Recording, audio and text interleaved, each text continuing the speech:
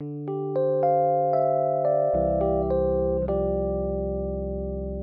I'm Todd Lippy, the editor of Esopus, a nonprofit arts publication based in New York City. I'm deep into production on our next issue, Esopus 22 Medicine. It'll hit newsstands in May. The issue features contributions from more than 60 artists, writers, musicians, filmmakers, archivists, designers, and last but not least, certainly medical professionals. The idea was to delve deeply into the many connections between creativity and medicine. And the issue's contents will include everything from facsimile reproductions of William Carlos Williams's prescription pads, on which the poet and doctor often scribbled notes for poems, essays, plays, to 100 frames from the classic 1970 documentary Hospital by acclaimed filmmaker Frederick Wiseman. I took some time this week to speak with three contributors to the issue: interior designer Thomas Junker Jensen, contemporary artist Melissa Meyer, and musician Ann Watts, the founder and lead singer of Baltimore-based band Boyster.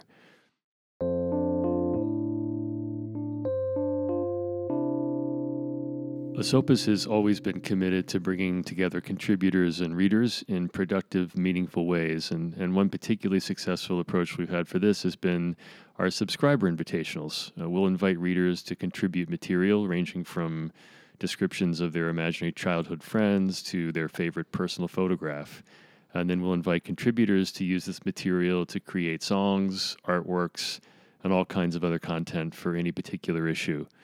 Esopus 22 features two invitationals. For one, we asked readers to supply subjective descriptions of a recent ailment they've suffered. These are then being interpreted by medical illustration students at the University of Illinois Chicago, and they'll appear in the issue along with the descriptions. For the issue's second invitational, we invited our readers to describe the perfect medical waiting room. We then sent these submissions to interior designer Thomas Junker Jensen, who is the principal and founder of JIDK Furniture and Interior Design. I visited Thomas, whose clients include BuzzFeed, Phaidon Press, and the Ellison Medical Foundation, at his downtown Manhattan office the other morning. I'm sitting here with Thomas Junker Jensen, who very kindly agreed to participate in the next issue by rendering Esopus subscribers ideas for the perfect medical waiting room. So we had a bunch of subscribers submit their ideas. They were kind of fantastic. They were very, very funny, very creative, very all-encompassing. And Thomas did this incredible series of renderings that I literally want to live in this waiting room, not just wait in it. How did you come up? How did you, first of all, find the suggestions? Were they easy to work with? How did you kind of assimilate them into this drawing? Well, because we had a little bit of time, I basically just let them bounce around my head for a couple of weeks while you and me were talking about things and just sort of trying to get a taste of all of these ideas. And then I drew an imaginary floor plan to see if that would help me sort of puzzle in these ideas.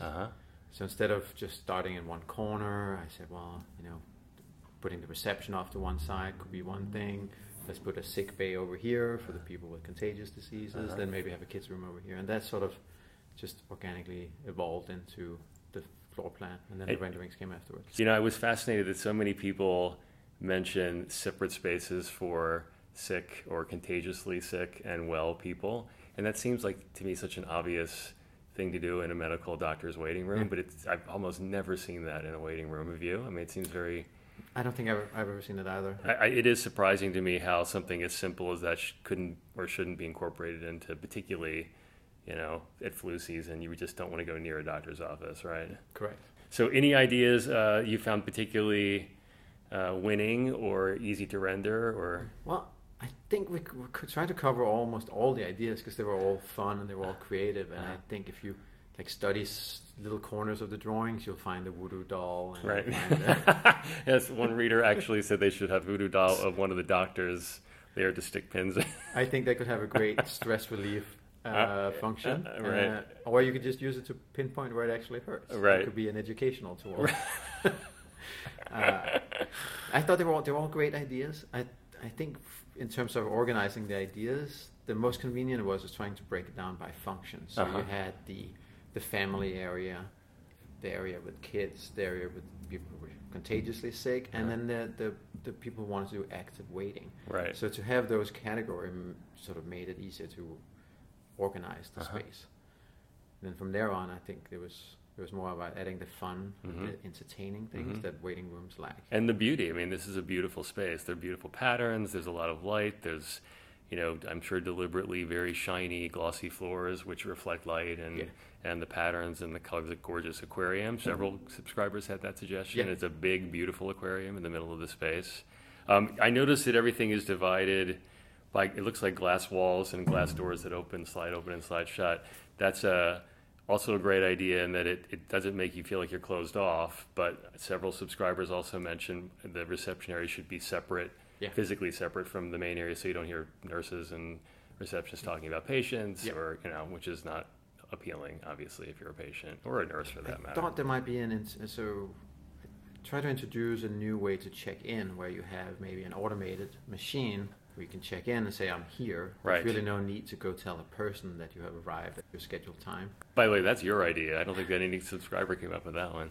I'm not sure. Maybe the local pastry shop came up with it. But there's really no reason to check in, to stand in line twice, or check in twice. You check in, you go to the waiting area, and then you get called up to the reception counter. And I think at that point, it's like where you could close the doors behind you and have a confidential conversation with the people in the reception, which I would see that as enormous benefit to this layout, because it's a very awkward spot. You give your social security number, you tell people about your illnesses, and it doesn't. Not good. No, it doesn't seem right. And I also noticed that, just as you mentioned the voodoo doll, there's some whimsical suggestions as well, and you did incorporate a lot of them. I actually see I believe that's a copy of Esopus on the coffee table next to the voodoo doll, which is great. I love all that. We've got computers where people can access while they're waiting. Beautiful furniture. I think you actually got in the Mies daybed. The Mies daybed. I thought it was a great suggestion. Yeah. You are not feeling well, and this would be in the sick bay. Why not lie down for a few minutes? Exactly. It doesn't bother anyone. If people think it's odd that you're lying down in a public space, it's more their problem than yours. And you have it also in a very private area, sort of blocked from view from everybody else, which is great, in that sick room area. Yeah. It's just terrific. It makes me almost want to get sick, but not quite. I'm so excited for readers to see it in a couple of months. And thank you for participating. Oh, it was absolutely a pleasure. So many fun ideas, and I wish more clients had that range of ideas. Well, let's hope some medical clients do. I think they should. Thank you.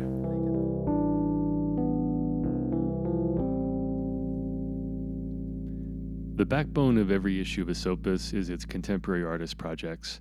Each of these can take up to 16 pages, sometimes even more, and they often involve the use of specialty inks and papers, foldouts, posters, even handmade removable objects.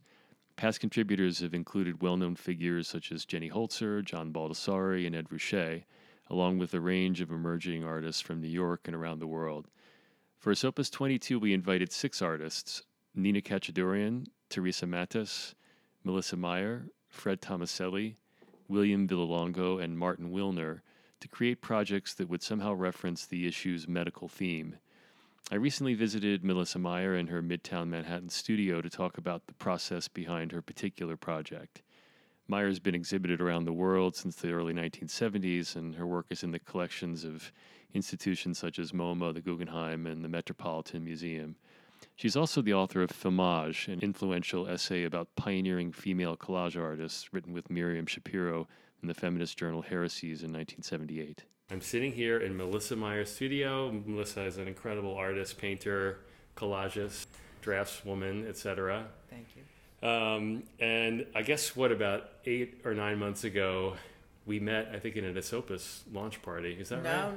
No. I approached you to look at my father's menu collection. That's right. And then it turned out that you had a copy of my book that the Met published. That's right, exactly. A friend gave that beautiful book of watercolors. Thank you. And I knew of you, obviously, and because Esopus loves to publish facsimile reproductions of amazing things, I arranged to meet you, and we came over and we looked through the menus, and they were beautiful, but they were too big, odd sizes. It just never would have worked. Right. But while we were here, Melissa said, "Hey, my father was a well-known dentist and orthodontist, and he has this book No, Did he- you mentioned that. I think you My mentioned memory's not that very you were good. going to do an issue on medicine. Medicine. That's right. That's right. And then I said, oh, and then I mentioned something, all the different things my father did. Right. I forgot to tell you that he used to do magic tricks. Oh my God. Too. Hopefully not while patients were anesthetized. Who knows? They don't. Anyway, So sorry, Seth. it's Yes, a great- I gave you the context that we were doing a medicine issue, which Right. was really just a gleam in my eye at that point. And you had mentioned that your father had done this amazing publication, self-published in 1968. 68. And I took a look at it and thought it was amazing. And the idea was just to publish some pages from it because they're just extraordinary kind of gothic horror, basically, of people, Right. kids mostly, in these horrible like contraptions around their heads. But also, it's the history of headgear orthodontia. Right. It's like the definitive history of headgear Right, orthodontia. right, and right. until then, I don't think anybody else had really No. treated it that seriously. No. So basically, that was the plan. And then I kind of started to think about it, and I thought, Melissa's an amazing artist, and why not, if she's going to contribute something, why not ask her to contribute a project for the issue, somehow incorporating her father's book? And And I said yes, not having any idea what I was going to do. You know. that's good. And then you made some, what do you call them, reproductions from the book? Right. You asked me to copy some of the pages of Right. some of the illustrations and give them to you, and then you were going to figure out what you could do with them. And the first idea I had was to cut them up and make collages. Uh-huh. And then one evening I was sitting in my apartment and I noticed my Andy Warhol. That's a cover that he did in 1962, one of his last commercial projects. And I thought, this is an idea. I could do something like that. It was like a traced portrait in profile, and then some like watercolor over it. But it was a fashion illustration, basically. Uh-huh. So that was like one idea. And then one morning I woke up and I thought, wait a minute, I have another idea. And it was, came out of a sketchbook that I did at McDowell. And that's what's so interesting about going to art colonies, because you do things that you kind of play in a different way that you don't. You're free. Yeah. Yeah. And you have more time. Uh-huh. And I cut up a watercolor of mine that I didn't like and then placed it in this sketchbook. Which is right here, and it's beautiful. Oh, thank you. But never knew if it was anything, if it was resolved or whatever. And then I thought, okay, that's what I'm going to do.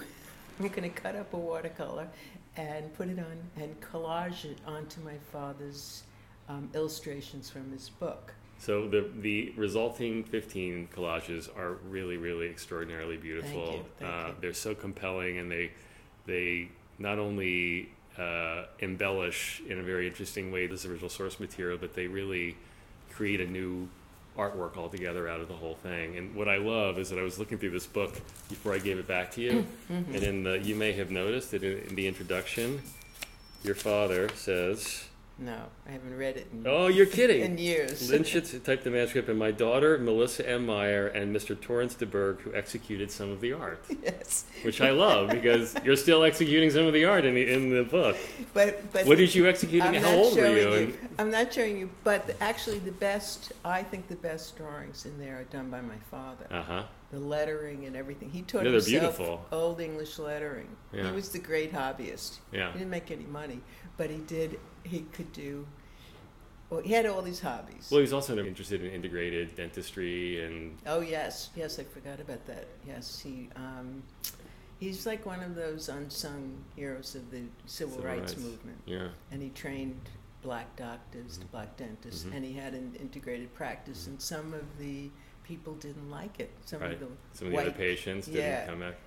But he didn't care. Yeah. It was like that.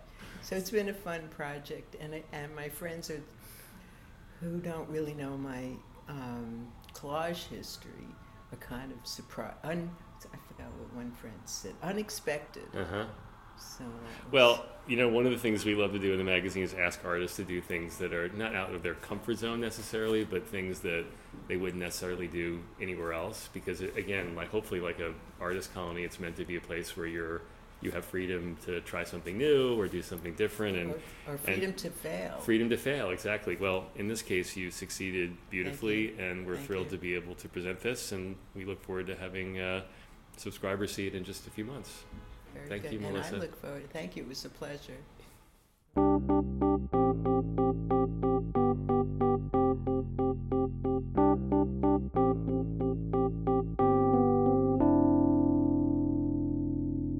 We featured a themed audio compilation in every issue of Esopus since its inception.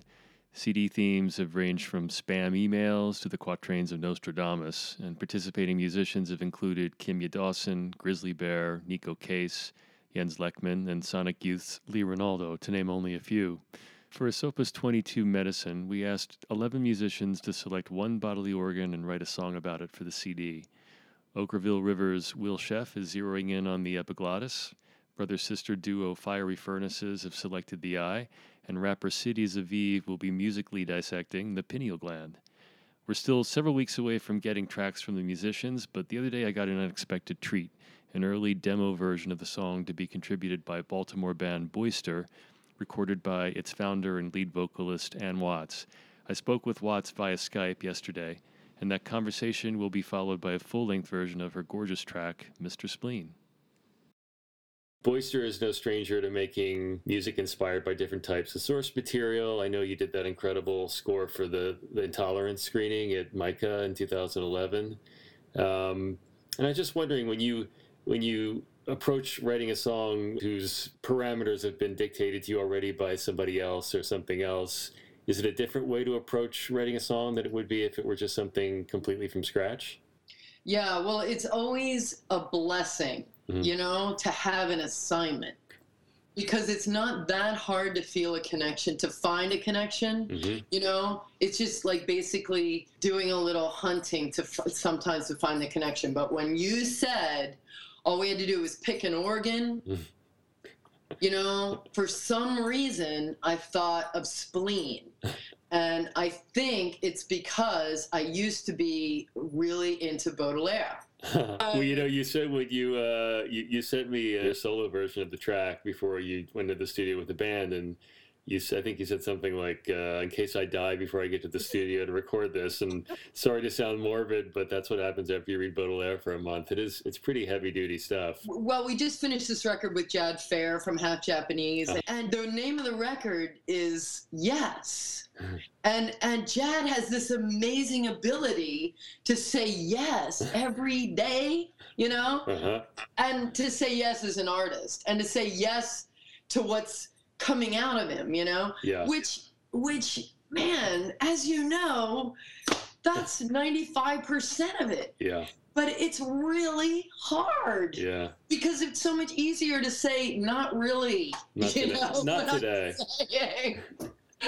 And Baudelaire was not really, I don't think I can make it type, Right. Right. And yet, look what he made. He did it. And here we are, 100 years later, talking about poor Charles. And writing great songs based on his work.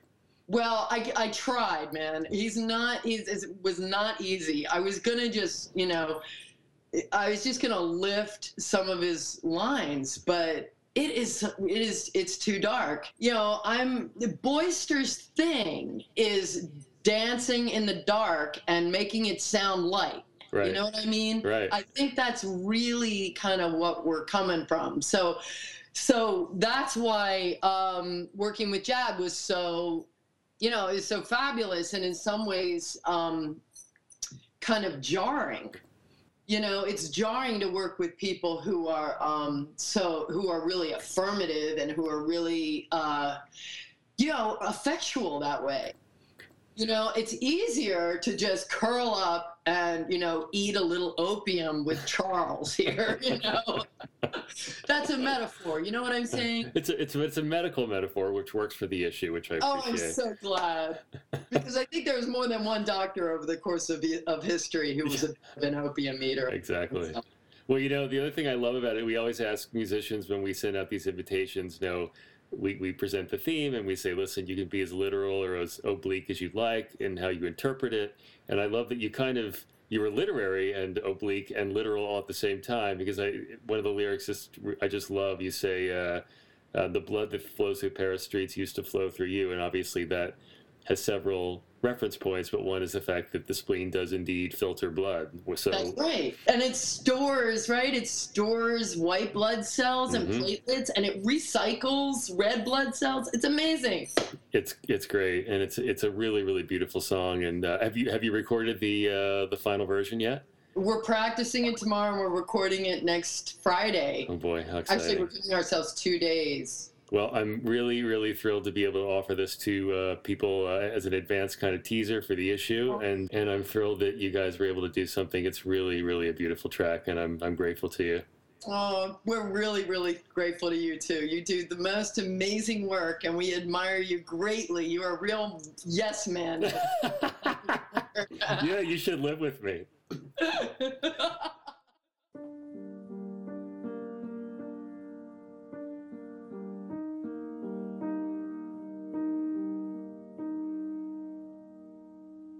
Chase me with the sweetest whiskey.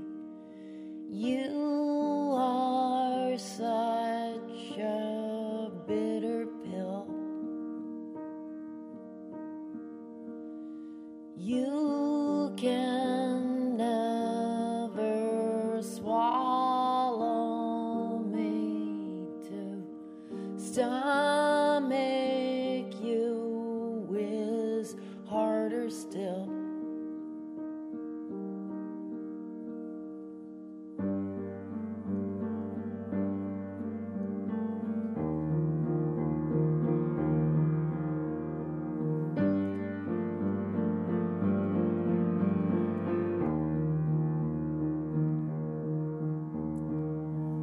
Solitude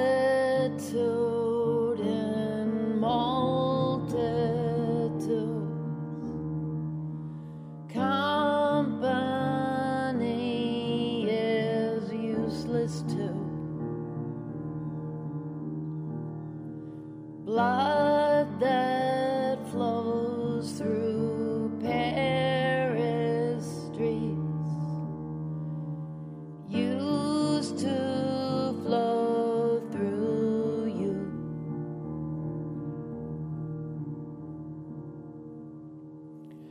Ha, Mr. Spleen, Mr. Spleen, spleen, aha, Mr. Spleen, Mr. Spleen, spleen, aha, Mr. Spleen, Mr. Spleen, spleen, aha, Mr. Spleen, Mr. Spleen, spleen,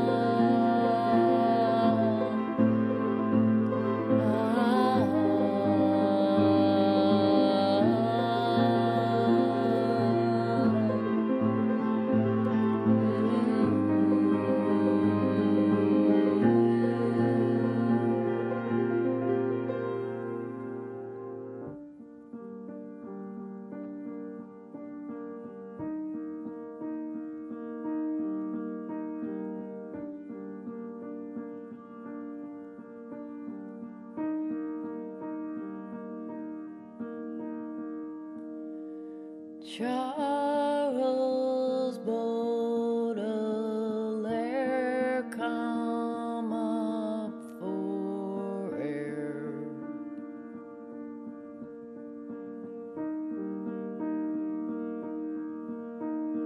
You can wish on a bone. You can't squeeze love from a stone.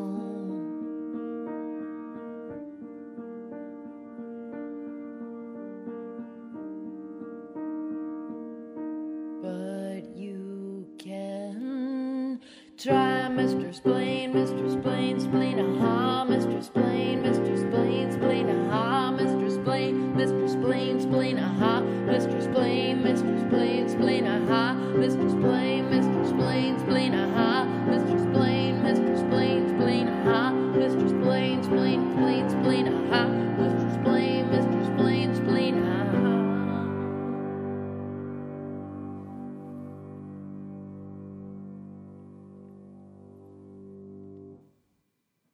That's Mr. Spleen, a demo from Ann Watts, founder and lead singer of Boyster, whose final version of this track will be featured on the Esopus 22 Medicine audio CD. For more information about the issue, Esopus, or the nonprofit Esopus Foundation Limited, visit www.esopus.org or find us on Facebook at Esopus Magazine. I'm Todd Lippy. Thanks for listening.